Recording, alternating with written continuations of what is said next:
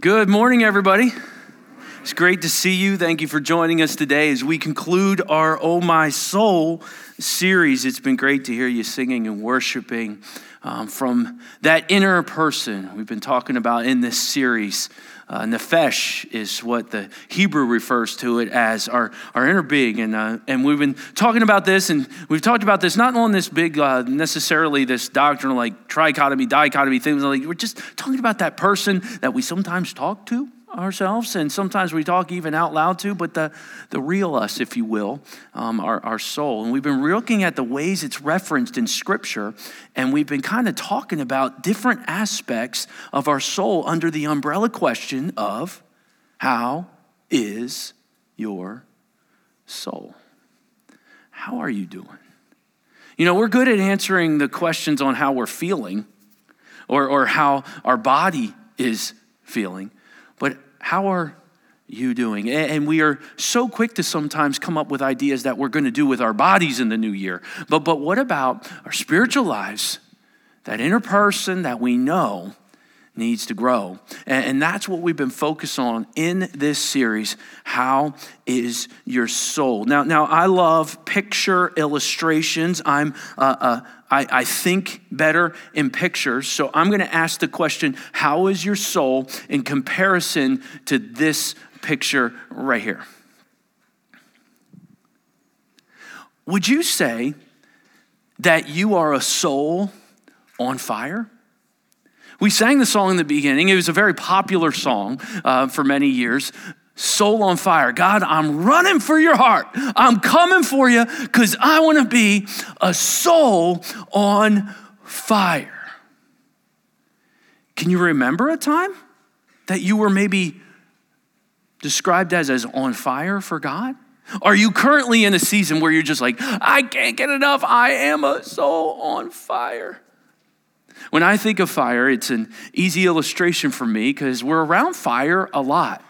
But I can think of a time, especially when I was back in youth group here at this church. I was born and raised in this church. And I remember one night, our youth pastor asked me and a couple other teens to start a bonfire while he finished up. Now, this was back before permission slips and things like that.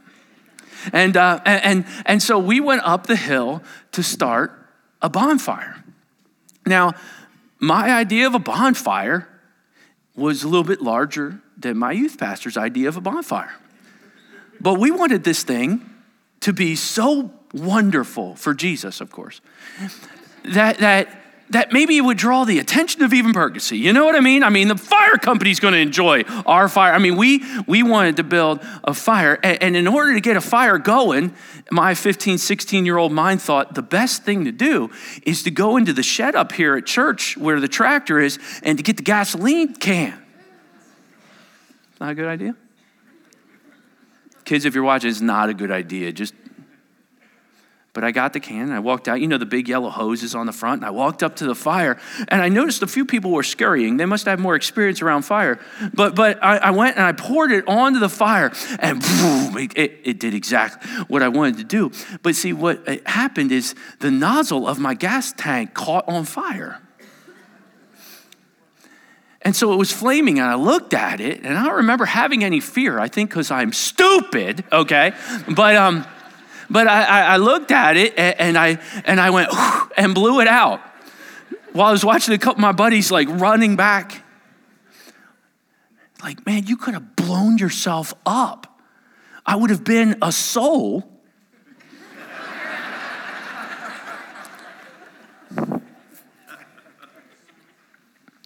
You know,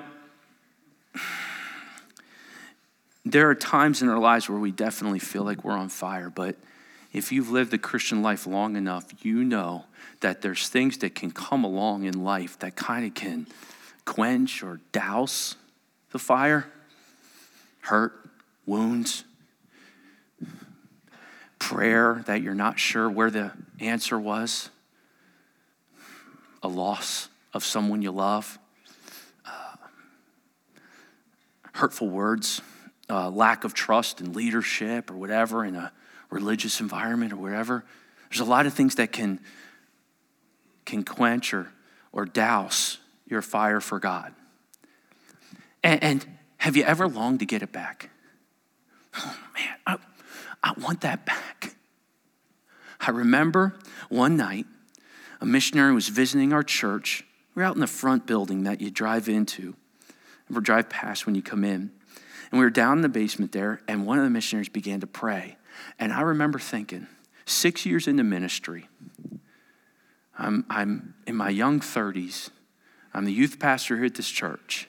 And I'm listening to this guy pray, and I go, I wish I had that fire that I had when I went into ministry coming out of college. I wish I had it. 6 years in. Oh, and I was doing all the right things. I was in church. Obviously, I accepted the call to pastoral ministry. Our youth ministry was growing. I was involved in the children's ministry. That was exciting. There were things going on. People were getting saved. But something was wrong inside of me, and I just knew it. But I didn't know how to pinpoint it. But I could tell the blaze had definitely kindled down. You see, what do you mean? You were giving out devotions, and I was. You were speaking about God, and I was excited about it. But something was still off. Can we be this transparent in church? I sat in the pew, I sang the songs, but something was off, and I knew it. My soul wasn't on fire like it had been. And I remember thinking, what do I do with this? Well, Scripture gives some clues as to what to do when you feel like your soul needs some rekindling. It says this in Psalm 19. Do you know the verse? It says this, the law of the Lord is perfect, restoring the, wait a minute, the law of the Lord? Should I read the 10 Commandments? Okay, I had to realize that David is referring to what he knew of Scripture at that point. And he says, the law of the Lord, it's perfect. It is able to restore my soul. Did you know many of you might have more than one copy of a thing that could help restore your soul? This can help restore my soul? It can. In fact, it's perfect. It restores the soul. And so what I did that night, I went home from church and I went up into my house and I got my Bible out. It was late at night. Kids had gone to bed. And I just started reading. And I said, here's the deal, God. I'm not going to stop reading until you use this thing to kindle up this soul in me. Because I'm starting to feel like I'm serving out of compulsion a little bit. I'm starting to feel like I'm serving from an empty tank. I'm starting to feel exhausted. I'm starting to feel a little worn out. Kids were young, our family, everything, and I'm just feeling a little bit fried in ministry. And God, I don't want to feel this way. What's going on? And see, when you're a pastor, you know, when you're a Christian, you can have these spiritual dry spells sometimes, and they seem to drag out. That's really not good for a ministry.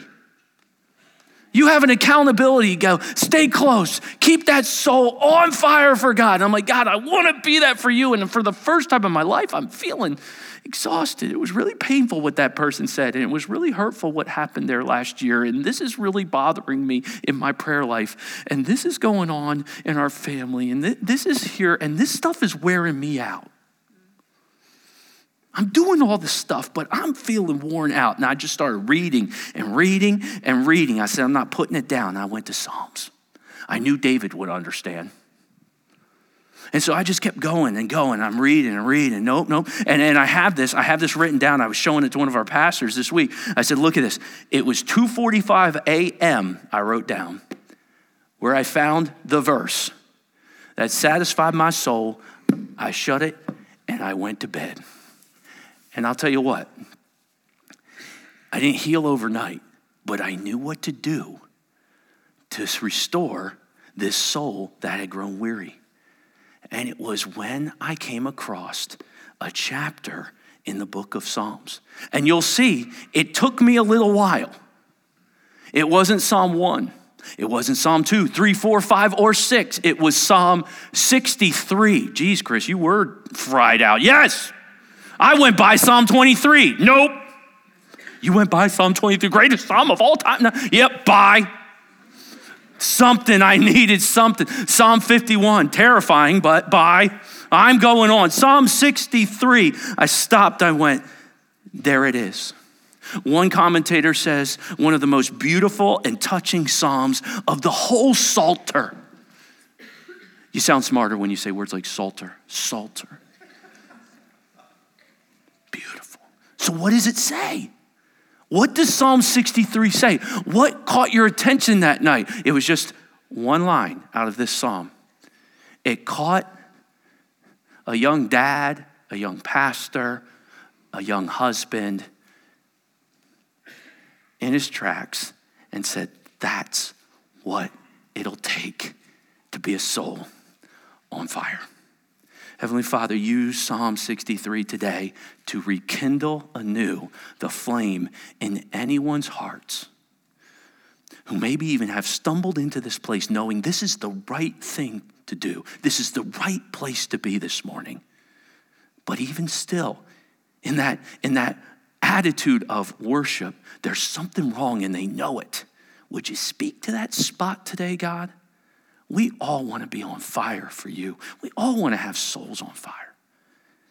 Lord, show us the places that quench it and show us the places that build it and grow it and strengthen it. In your name, amen. I want to point out 5 things in Psalm 63 that a soul on fire does.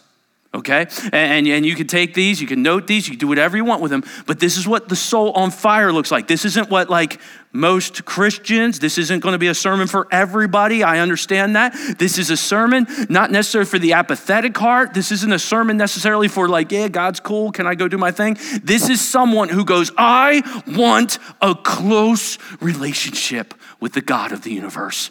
And I believe he offers it to me, so I'm coming for it. That's what this is for. And so there might only be 10 of you that are actually listening to me this morning, but there may be a few more that go, I'm in. I want to deal with this. I want to know. Here's what he says. It's David, and he's writing, oh God, you're my God. Earnestly I seek you. My soul thirsts for you.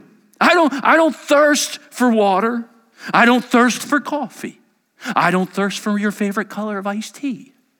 I thirst for God. God, you're not my dad's God, teenager, not dad's God, not mom's God, college student, not a professor's God or somebody else's God. God, you are whose? Mine. When you get to a point in your Christian life where you realize you have a one-on-one personal relationship with the God of the universe, you want to know him better. Unless you have that, there's this, mom, dad would want me to. I've never really had that deep of faith. I was always kind of interested in Christian things. I like Christian culture for the most part. When you go, whoa. God wants to know Chris, and Chris can know God. Earnestly I seek you. Yeah, I know what earnesty is. Well, maybe you don't, but I'll help you out. This isn't an earnestly like, God, I'm coming. I'll keep trying this year. No. This is a similar earnest to if you've lost your 3-year-old child in an airport. I can't go through this next moment if I don't find them. Earnest. This is an earnestness that the young person feels when they can't find their phone and they have to go out the door, right? Like, I've got to find this thing. We pick on young people. Adults, you're just as chained as they are, okay? I need to find it. I can't drive out of this house earnestly. That's the idea here. So you're going, oh, well, David must have been on some super spiritual retreat. I remember I went on a retreat one time. It was so great. And I just felt so close to God. So where was David? He continues and he tells us a little bit where he is. He says, I thirst for you. My flesh faints for you as in a dry and weary land where there is no water. He's not on some spiritual retreat. He's in a dry and weary land. If you have a paper Bible or you're following along on your phone or something in an app, you'll see that this psalm is called a Psalm of David when he was in the wilderness of Judah. The Judean wilderness is a difficult, horrible, tough, hot place. And he's going, my soul is earnestly seeking God. So I put the first thing a soul on fire does is it seeks God earnestly. And on top of that, some of you have translations where it says early. God, I seek you early, which that translation works there too. The idea is I'm not starting this day unless I seek God first. Not second, third, fourth, or fifth, or once I get in trouble around 11:30 a.m. I seek God first. Do you not have a soul on fire? Do you feel like the flame's really low? Can I ask you, when you wake up in the morning, do you follow the example of a soul on fire? Not really. Well, we have an example for us of someone who was on fire for God, and they start the morning. I made a habit in my life only about 2 years ago, so I'm not going to claim this longevity of this, okay? But about 2 years ago, I said, I'm not getting out of my bed until I pray. I am done waking up and walking into the world like a wall, okay? I'm going to attack my morning with my Heavenly Father, and then I'm getting out of bed. And so I will wake up and go, Heavenly Father, here we are. We're doing another day. Even if it's the annoying alarm sound or the buzz going by me, God, I want to talk to you first because I have learned, and this took me way too long. Any men with me on this? That I desperately need God. I was getting pretty good at thinking I could do my life my way. But I was getting to a point, especially in my young ministry at that time, in my season where I was reading Psalm 63, where I was doing my job in my strength. I was doing being a husband in my strength. I was being a dad in my strength, and my strength was wearing out. And I was learning I need him first. A soul on fire starts the day with God. If your soul is not on fire, can I ask you, what do you start the day with? Is it an app? Is it a text? Is it a news feed? Is it Instagram? What do you start the day with? If you want your soul to be on fire, here's one that you can emulate. He says, so I have looked at you in the sanctuary, beholding your power and your glory. Because he's seen this, he continues and says, because your steadfast love is better than life. I mean, we'll do anything to preserve life, right? There'd be those of us in this room that if we knew we were dying, we would amputate a leg to stay alive. You're saying God's love, his steadfast love, his covenant love for me is better than even being alive. And because of that, I will praise you. A soul on fire praises God worshipfully. It's coming out of their mouth. They worship this God. They can't get enough of this God. They love to talk about it. It comes out of their lips. When you love something, you talk about it often. Rumor has it there's a big game next Sunday. And there's people who love talking about it, right? Because it's something they can't get enough of. A soul on fire loves to talk about God. Do you ever talk about God? Do you ever speak about what God's done for you? Was that something you did and not so much anymore? A soul on fire loves to praise God vocally. It was Jeremiah who said, I got a fire in my bones and I got to talk about him. Oh, so I will bless you as long as I live, he continues. And in your name, I'm going to lift up my hands. He continues and says this, my soul will be satisfied as with fat and rich food, and my mouth will praise you with joyful lips. Lord, I'm going to bless you with my hands held high. It's a position of prayer. My soul will be satisfied as with fat and rich food. I am going to get to a point where my soul goes, that's exactly what I needed. The psalmist is basically saying, 21st century, I was so full on God, I felt like I had just finished a meal at Shady Maple Smorgasbord.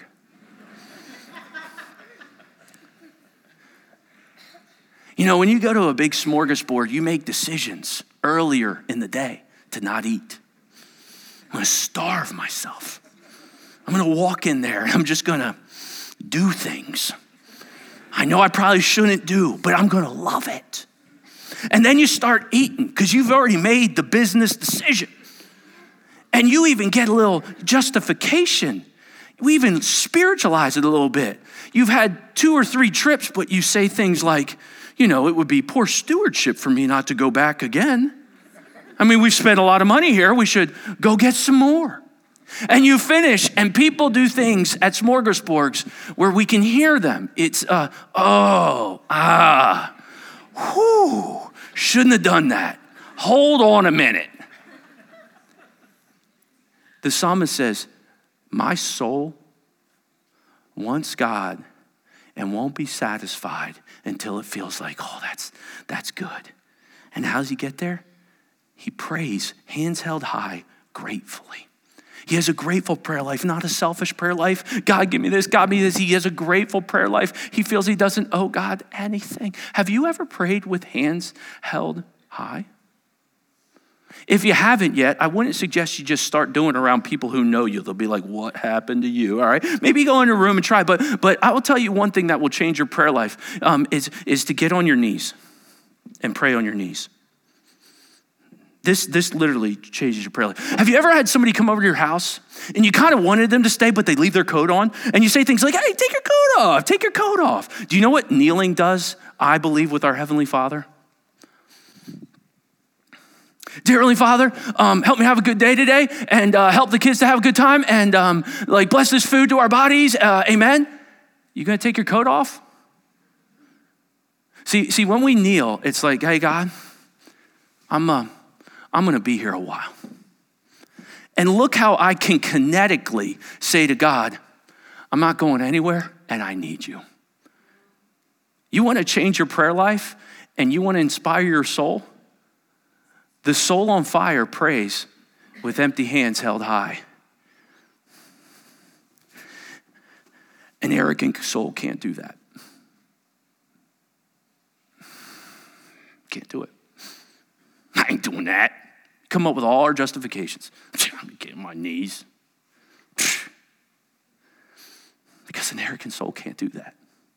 But a soul on fire can get on its knees and pray with empty hands held high. Because it's grateful for what God has done. It does not sit in the seat of judgment. It sits in the seat of gratitude. When I remember you upon my bed and meditate you in the watches of the night, for you have been my help. I put right in my notes, wow, that's very interesting. The soul on fire gets up in the morning with God and concludes the night with God. He meditates nightly. Now this meditate, we know, is to rehearse and say to oneself, to murmur, if you will, words about God and what you know about Scripture. And he does it nightly. When I remember you on my bed. There is something incredibly powerful by ending your day. If your soul is to kindle and rekindle its fire for God, ending your day in meditation and thinking about the things of God or reading Scripture is one of the most incredible things you can do. And forgive me for this, Holy Spirit, but when you get out a Bible and read it at night, you'll fall asleep. Is that really? I know I fall asleep on God. Sometimes I'm praying, I fall asleep. I think he loves it. I really do.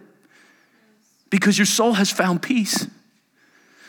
You grab a paper Bible, you got a little flashlight. I only say that because a paper Bible doesn't have blue light, doesn't have 1,800 advertisements, doesn't have text, doesn't have Snapchat, doesn't have anything. You just can focus on this. It will help you relax. Why? Because it's living and active. Not the paper Bible, that's just the thing. But it's less distraction. And it gives you a chance, God's word, with any form it comes to you, even on your phone, and that's fine.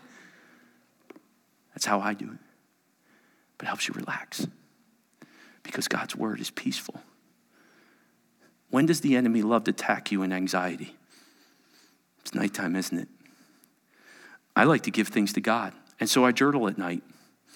I'll type things out in my shared folder called Cast All Your Cares, and I cast them all on God because Scripture tells me he never slumbers nor sleeps, so since he's staying up all night, you can worry about this, God. I'm going to bed. The psalmist models that for me. And there's one more. And in the shadow of your wings, he looks himself as a bird under a gigantic wing. and in the shadow of your wings, I will sing for joy. Wait a minute, you're in the Judean wilderness. Hold on. The scholars in the room are going, wait a minute, isn't he in the Judean wilderness because Absalom might be chasing him? Absalom, his son, chasing him because his son wants to inherit his throne and possibly kill him. Isn't that what he's running from possibly here? I mean, this is not this life that's great for God, but I mean, there are times where David did some very difficult things, yet he'll sing for joy even in all that adversity, not on some spiritual retreat. He chooses to sing even amongst his enemies. Yeah, soul on fire sings joyfully. Sings joyfully. I'm going to tell you something. There's something incredible healing about having a really horrible day at work, getting in your car, putting on a worship song and going, come on, soul, we're going to sing. I have no reason to sing. I'm not happy. You ever work on a construction site and a job's not going well and guys are quiet, everything's good, and then finally somebody gets it and all of a sudden guys start singing and whistling? You ever do that? You're working on a hard job, you're working and you're like, hey, what are we doing for lunch? Like there's just this joy that you got through it. There's something our soul likes to sing through difficulty. But the enemy will say those songs have nothing to do to encourage you. So I look at this and I go, Psalm 63, look at this. The soul on fire seeks God earnestly, seeks him first thing, praises worshipfully, constantly is talking about things that bring to mind God. They pray gratefully, they meditate nightfully, and they sing joyfully. But it was this verse that stopped me in my tracks. And I closed my Bible that night. I got to Psalm 63 and I read through that and I got to this. My soul clings to you. Your right hand upholds me. It was 2006. It was 2:45 a.m. when I shut the Bible. I was a father of a couple kids that were pretty little still at the time. And my wife would say, they're waiting at the door for you. Are you coming home? Yeah, I'm coming home. Does that mean you're actually coming home? Or are you thinking about coming home? Because they're at the door. I lived right up here in this house. And I could see from this glass door up to the door, and you could see them waiting. And so I would come out of the house, and there's nothing more that pleases a father's heart, unless you're exhausted. But there's nothing more that pleases your heart. As you're walking up the things, and they come running down, okay? And the boy would jump onto this leg, and the little girl would jump onto this leg. She was much lighter. This one, as he got older, learned if I punch daddy too, it hurts even more. We love little boys, don't we? And I would literally finish my walk to the house with them hanging on me. Dads, you ever do this? All right, come on. And you're walking like this, and they're just doing every step with you. They'd sit on your shoe, and you get to the door, you open the door. By the time I get to the kitchen, all right, guys, all right. And you start tickling.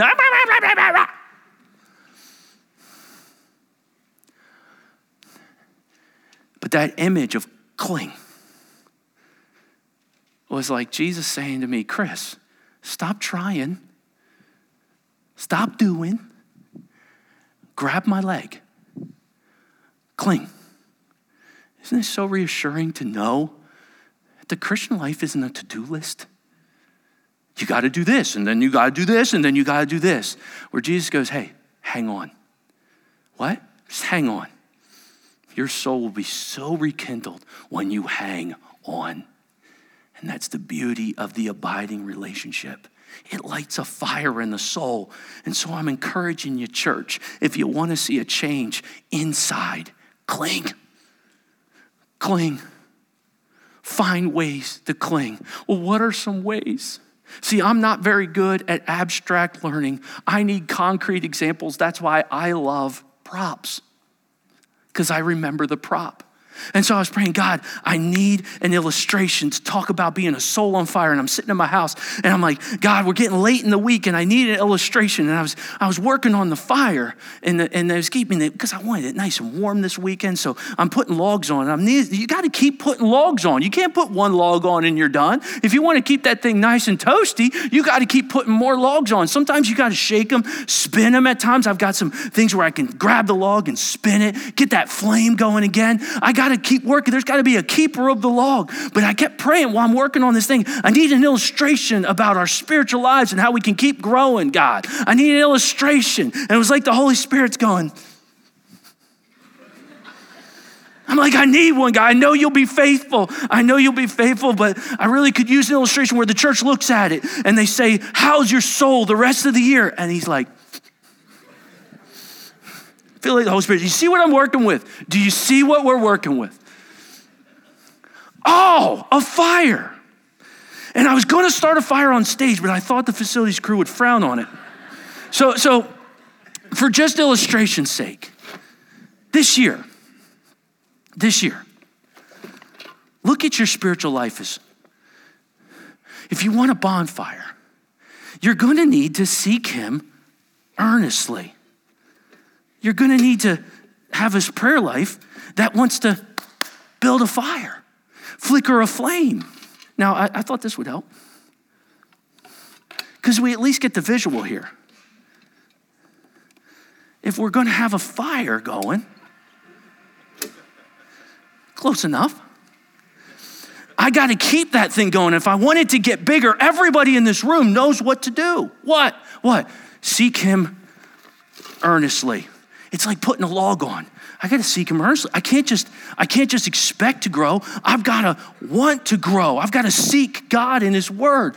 Praise worshipfully. Do I have worship as part of my life? Am I getting into corporate worship? Am I having worship come across my headphones? I got to put these logs on this fire. It's not just going to grow by me thinking about it and wanting it. I've got to pray gratefully. Lord, is my prayer life getting too selfish? I need to have some grateful prayers. I need to be honest with you and share that with you. I've got to, at nighttime, Lord, you know my habits at night are some of the worst things I could do for my spiritual soul. And that's why I might be so fried that night. I'm going to change my routine. I'm going to put some logs on that fire. And it keeps growing and growing. And all of a sudden, before you know it, you're finding yourself singing joyfully and things are coming around because you've been working on that fire.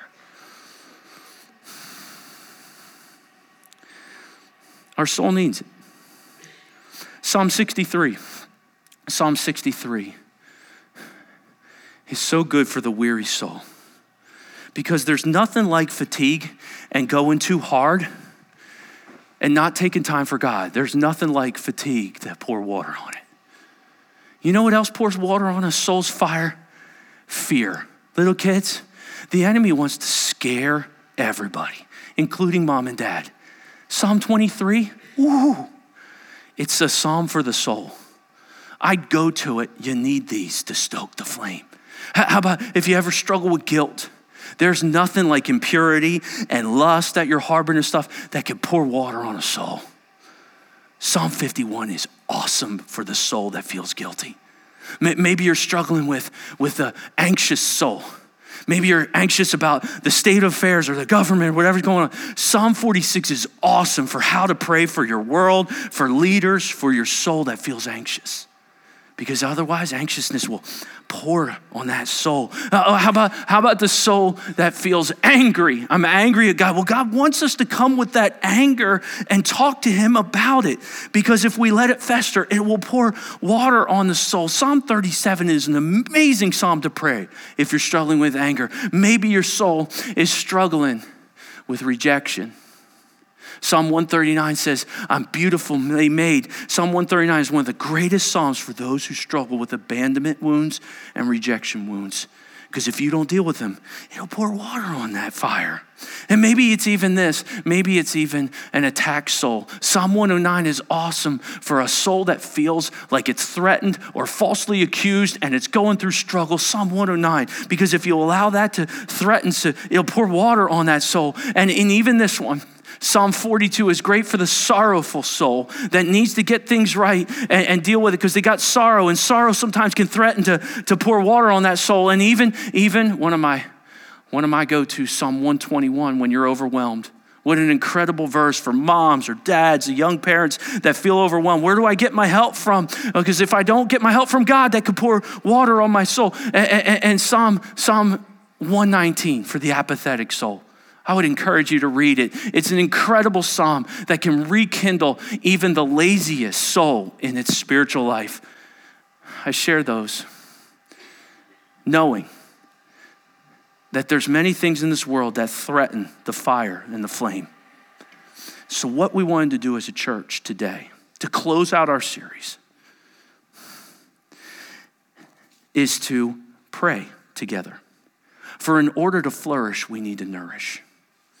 And so we're going to take some time here, the last 20, 25 minutes of our service. And I would encourage you, if you're a restless soul, to take a moment. We will spend hours in front of sports games. We'll spend hours at recreation. Can we give the Lord 20 minutes praying? Not just talking about prayer, but praying. And in order to do it, I was going to bring out all the pastors. I'm going to have them give reflections on some of the Psalms that we looked at. Would you pray with me? And we'll bring them out and we'll talk about our souls and spend a little time in prayer before taking communion together. Heavenly Father, may we be souls on fire here at Renew Bible. May we use this time to come to you because you ask us to. And Lord, may it rekindle a desire to burn for you. Amen. Well, guys, brought you out here because I want to review some of the Psalms of this series. We've been talking about this series and how much it's impacting our church. And I thought we should just go back a little bit and review some of the Psalms we looked at in this series and take a moment as pastors and pray for our congregation, whether they're right here in this room or listening online, for anyone who might be struggling with some of those areas we've been talking about. And so we began the series with Psalm 42, Pastor John, and we looked at the cast down soul. You've been a hospice, you've been bedside with many people. What are your thoughts as we look at Psalm 42? What stood out to you before we pray? Some of the things when I was reading through this, the psalmist was in a time of trial and affliction. And we don't get details about it, but he was hungering and thirsting after God. And it's almost like, God, where are you? I'm going through this trial alone. I need you. I'm crying day and night. And then he remembers the times of fellowship that he had and times of praising God. And in verse 5, he says, wait a minute, why are you cast down, my soul? Why are you despairing? Why are you in turmoil within me? And the word for turmoil is a murmuring. It's a rehearsing of things that are negative in this situation. He's probably saying, God, where are you? I'm all alone. What's going on here? You've abandoned me. But then he says to his soul, hope in God. He said, trust expectantly in Elohim, the God of all gods, the supreme God, the almighty God. Don't give up hope in him, for I shall yet again praise him. And it's almost like he says, no, we're not ending this way. Things are bad. The situation may never change, but I have a God. I have God of my salvation. And I'm clinging to him, like you said, clinging to this God. And I'm going to praise him no matter what the outcome. So let's take a moment to pray. Let's just be still before the Lord. And if you know anybody who has a cast down soul, this is a great opportunity for you to pray for him for a few minutes for a few seconds before for John. You pray for anybody in our church who might just feel like that's kind of, I feel cast down. It's not going to end this way. Yeah. Hope in God. Let's take a moment to pray that.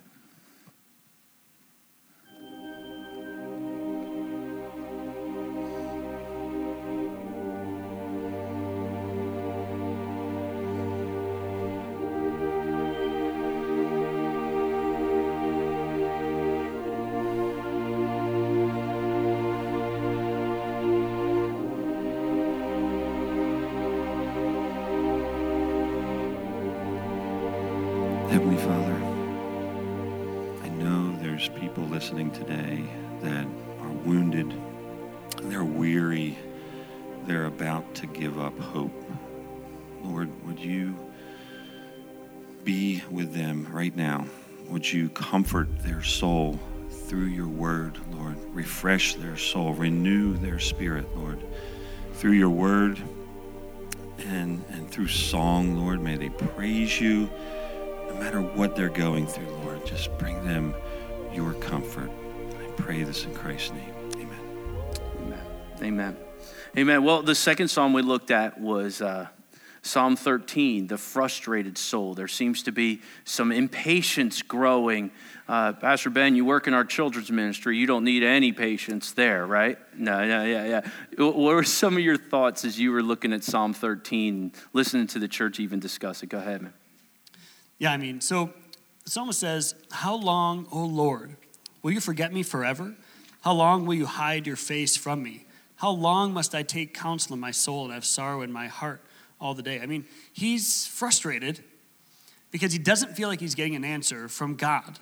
He's taken the prayers to God. He's asked God for help. He's tried to change, and nothing is happening. And so the frustration, it might be at the situation, but it's probably directed at God himself. And that is a hard place to be because it doesn't feel right. Like I'm a Christian. I try to be a good person. I'm frustrated at God. That's not good. And so the temptation when we feel that way, and I think a lot of us have probably been there, felt some frustration, felt some confusion about why God wasn't doing anything. The temptation is just to bury it or try to ignore it. But what God invites us to do is to bring it to him. That's what the psalmist is doing. He's talking to God, and he's voicing his frustration to God. And when we do that, God welcomes us with open arms. He shows us his grace and his love in the middle of the hard feelings that we're having because he gets it. So we come into his presence, we share how we're feeling, and then he begins his work in us. That's the amazing thing, is that when we're here and when we have the courage to take it to God, that's when he can really deepen our relationship with him and help us with those feelings. So. I'm sure there's somebody listening or sitting here that's been asking, how long, God? I've been praying this. What if we just have a word of prayer, and maybe you know somebody in that spot that you could be praying. Lord, they've been waiting. They've been seeking, but bring that frustration of the wait to God. He can handle it. He knows it's there, and he's the only one who can do anything about it. So let's take a moment to pray.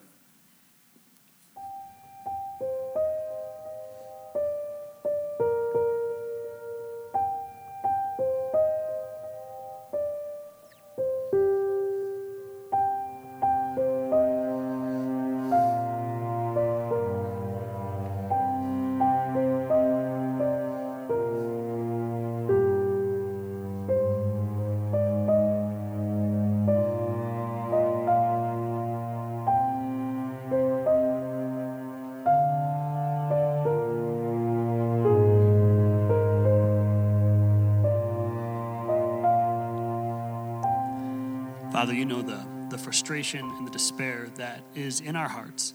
And God, I pray for our church that as we grapple with some of these difficult emotions, that you would help us to bring them to you and know that you stand ready to welcome us into your presence and give us grace and restore the joy to our hearts and help us to remember what's true.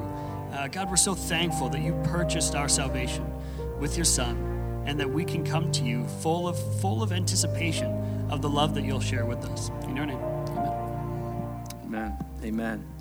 Well, Psalm 73 was the next psalm we looked at in our series. Pastor Gabe, the bitter soul, when my soul was embittered. What were some of your thoughts as you looked over that psalm? Yeah, as you look through Psalm 73, it kind of, in sequence of events, trails Psalm 13's heartbeat of frustration. And maybe you've been in that spot where you just did not understand what God was trying to do or what he was doing, and that caused you to feel those feelings of frustration. God, why are you allowing this? Maybe you turn on the news or you look at your phone, you see the things that are happening in the world, and you just don't understand. I think we're all there. We don't understand why God allows certain things to happen. And in this psalm, the psalmist is saying, God, why are you allowing the wicked to prosper? Why are you allowing that? And in his frustration, he goes into the temple and he worshipped. It says in verse 17, I felt that way until I went into the sanctuary of God. Then I discerned their end. He started to understand what God was doing once he went into God's presence and he started to worship. And we have a God who can handle all of our frustration. He can handle our doubts. He can handle our inability to understand what he is doing.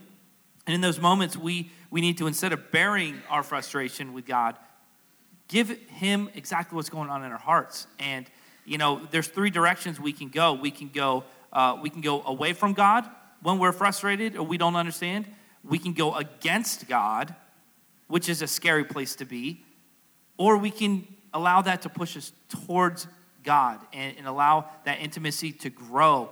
He's a big God. He can handle all of our questions. He can handle our inability to understand what he's doing.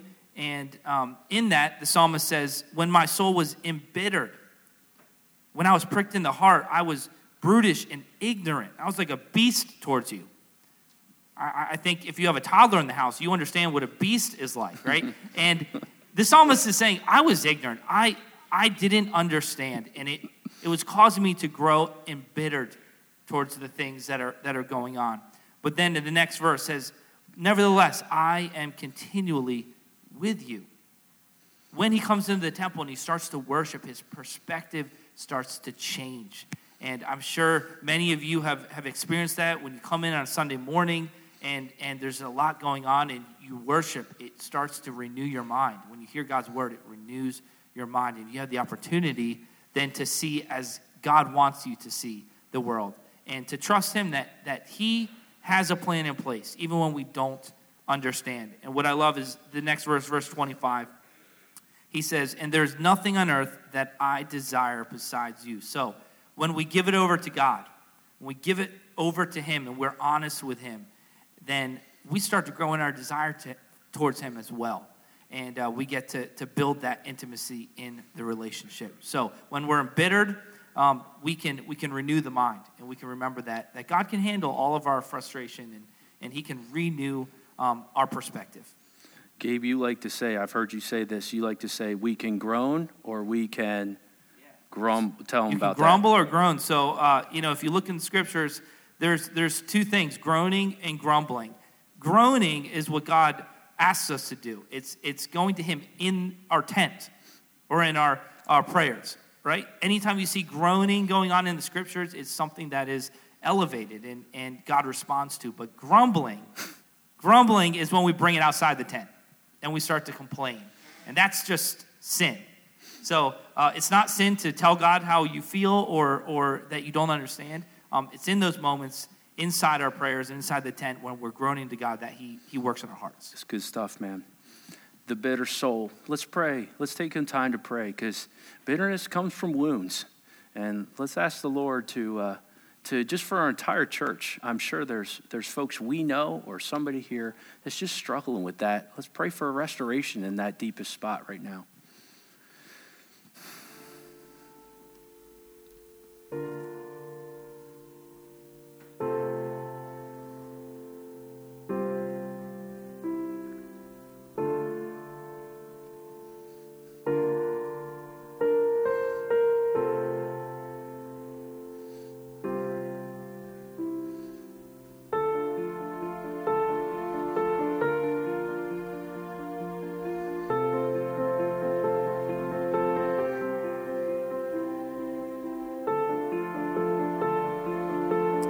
Father, thank you for your grace. Thank you for loving us. Thank you for hearing our prayers. Thank you for hearing our groanings to you, God. And this side of eternity, we will not understand all that you're doing, but we know that you are the artist and you are working on a masterpiece. We can't see it yet, but Lord, you're chipping away at it, and sometimes it's revealed to us, sometimes it is not, but we can trust that we will understand someday. And Lord, there will be justice. There will be victory for those who are in Christ Jesus. So would you help us to bring it to you, God? Instead of grumbling, would we come to you with our groanings, God, of our soul, of our spirit? Would that build intimacy with you? God, thank you for being such a loving Father and caring about us and helping us by changing our perspective. I pray all these things in your name. Amen. Amen. John, Psalm 63. I kind of shared how much I love the psalm. What stands out to you as you look at Psalm 63? Yeah, I think it's about 35 degrees outside right now. But if I could take you back about 6 months or maybe forward 6 months to this summer, you remember that time of year where you have to cut your grass? Maybe that's every week for you. Maybe that's more than every week for you. But that's something that I, of course, have to do. And at my house, I might have about 1/3 of an acre or so to cut. And it takes me just about an hour to get that whole job done. But right in the peak of the summer, I'll tell you, there are times where I'm in the middle of cutting my grass and my body is telling me it's time to go inside and get some water or maybe get some food. I get that sort of hypoglycemic shake going on when I've pushed it a little too far in the heat. And there are times where I don't want to stop. I see it as a form of weakness to go in for a pit stop. I want to just get done the yard all in one shot. But there are times where I walk in after doing that, after pushing through, being outside for an hour, and I'm just, anything that we have in the house that I can eat or drink is going to happen because I've kind of waited too long, and my body is now sending out emergency signals to me. But our soul does the same thing to us. If you've ever been in a situation where your body's trying to tell you something and you're not listening, you probably also can remember a time when your soul's trying to tell you something and you're not listening. And I love Psalm 63, especially the way it starts. David tells us that his soul is sending out a signal. "Oh God, you are my God," he says. "Earnestly I seek you. My soul thirsts for you. My flesh faints for you, as in a dry and weary land where there is no water." Oftentimes when we feel our soul is longing for something, rather than turning to God, as David demonstrates for us here in Psalm 63, we look elsewhere. We turn to addictions, we turn to entertainment, maybe we turn to a relationship, looking to fulfill that longing of our soul. But what we find is that those things just don't do it. There's a verse in the book of Jeremiah that I think about when I think about this psalm. Jeremiah says in Jeremiah 2, verse 13, speaking for God here, "My people have committed 2 evils.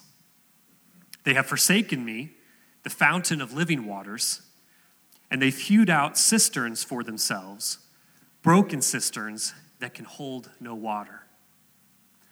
What Jeremiah says there is that God's people are rejecting the living water, the source for real nourishment, that's God, and they've chosen to hew out for themselves in, say, the way they would do this in the ancient world. They would dig pits in the stone to store water for a town or a city so they'd have a reservoir. Jeremiah says, you've tried to dig out your own well, but it's broken and it doesn't hold any water. And how many times have I done that in my life where my soul is longing out for God, but rather than going to him as the source that can fulfill me, I go to some cistern that I've dug out myself, but when I dip my hand in there to get water, there's nothing there, nothing that can satisfy. And that's the sin that Jeremiah calls out the people of God for in Jeremiah 2, and it's what David testifies of his own experience with God in Psalm 63. His soul is longing out for God. And what David does in Psalm 63, he actually invites us all to run an experiment in our lives. What would it look like if when I feel that longing in my soul, if I allowed God to meet that need and to satisfy? It's what he invites us all to do in Psalm 63. And that's the thing that stands out to me. That's awesome. Let's take a moment to ask the Lord to point out anything that might be quenching that fire, that soul on fire from growing closer to God. Is there something you want to repent of even in this moment? Let's be praying for our church. Let's take that to the Lord.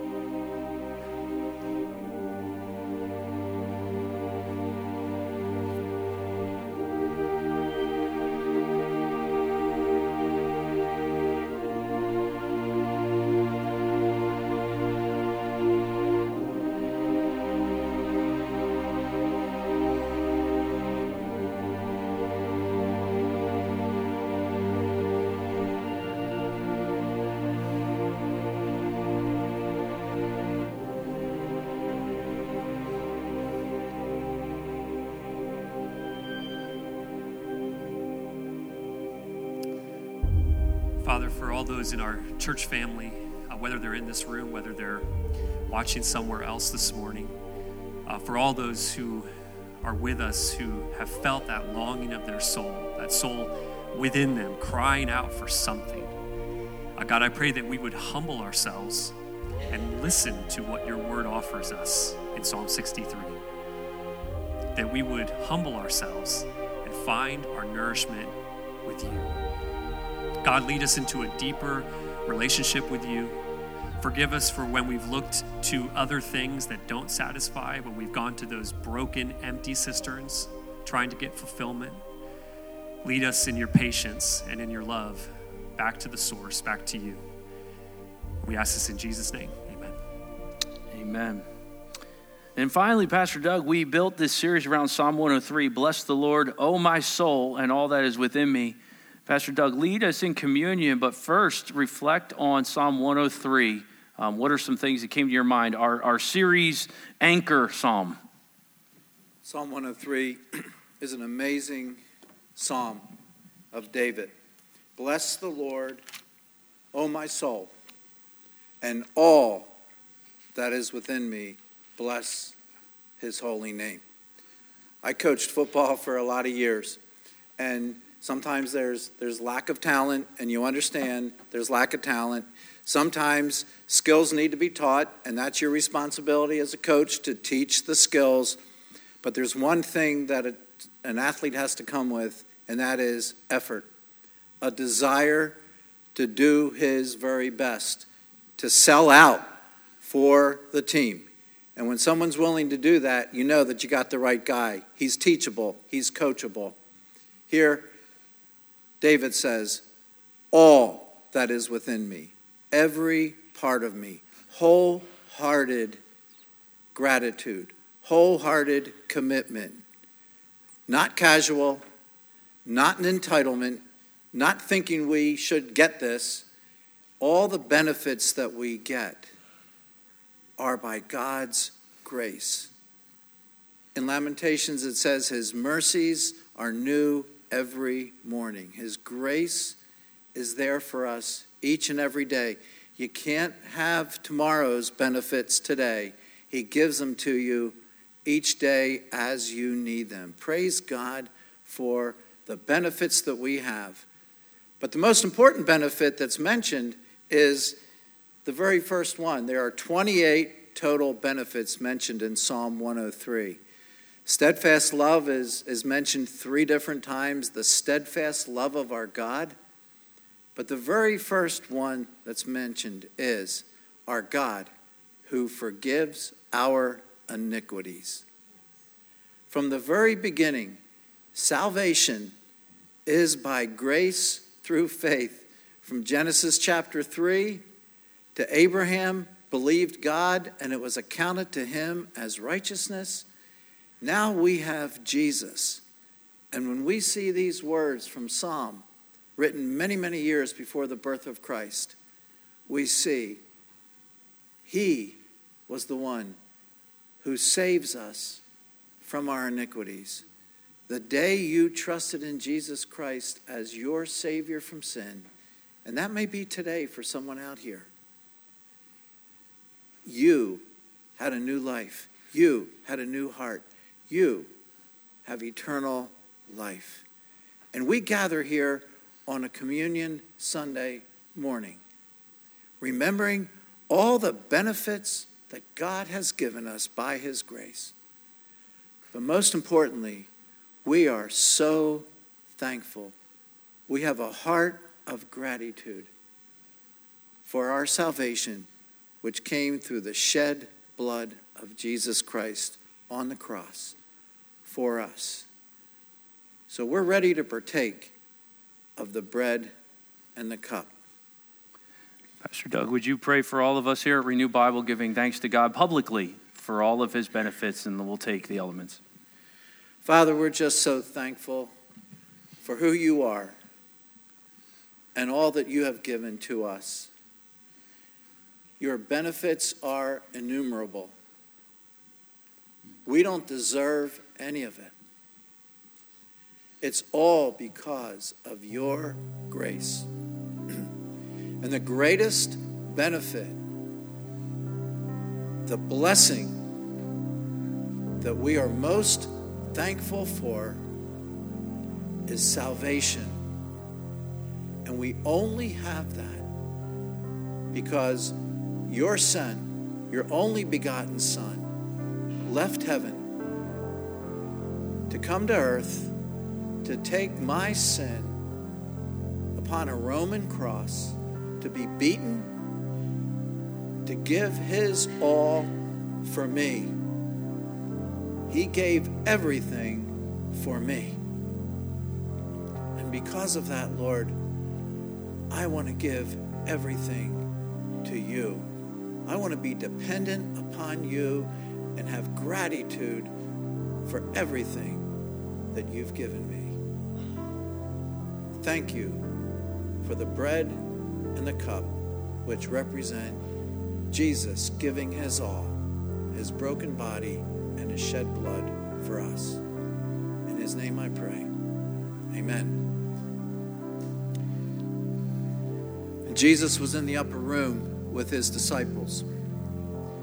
And he took bread and he broke it and distributed among all of them. And he said, "Take, eat. This is my body. As often as you eat it, do it in remembrance of me."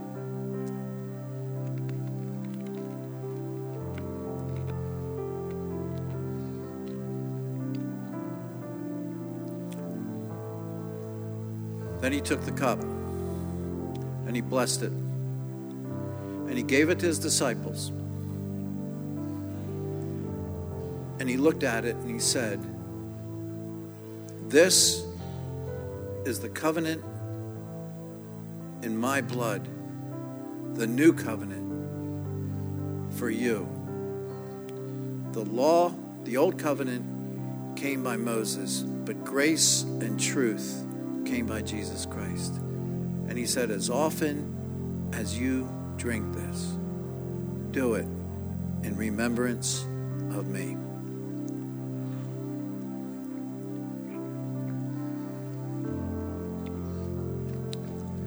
Amen. I trust this series has been an encouragement to you about Oh My Soul. And we've never had such a collection of singing talent on the stage as this, but let's just close with that short refrain, "Bless the Lord, oh my soul." Pastor Gabe, let's all sing it together as a church.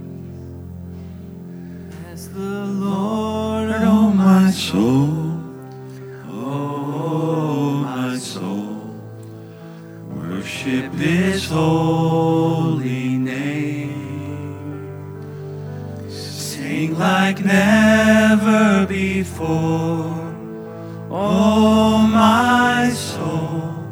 I worship your holy name. Sing like never before, Gabe. Sing like never before, oh my soul. I worship your holy name.